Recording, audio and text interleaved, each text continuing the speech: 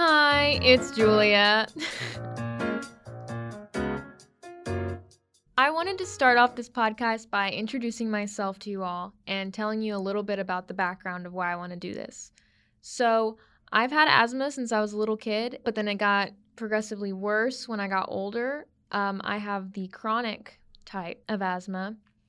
Asthma can be triggered by allergens, irritants. Some of the ones that are my triggers are smoke and stress, but the biggest one is exercise. And I've always tried to battle that and fight that, but I hate going to the gym. It's not fun, it's not something I enjoy.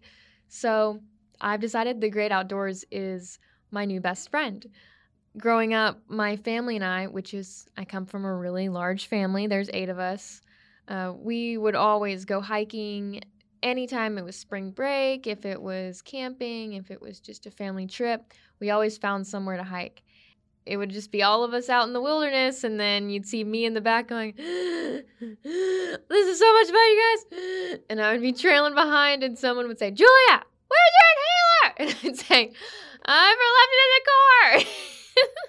And then I'd go, "Oh my goodness," everyone would start yelling at me, and I'd say, "I know, I'm an idiot." So this is something that I have a passion for because it's something that I grew up with, but I want to make it easier on myself. So this whole podcast is about my journey, learning how to manage asthma and explore new hiking places. I want to get you guys interested in these hiking places too, give you more information on them if you would like to hike them, get your feedback on whether you have hiked them, what you liked about them.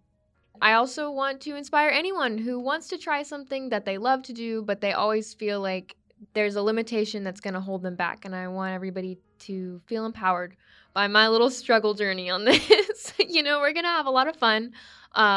There will be some failures. There will be some successes along the way.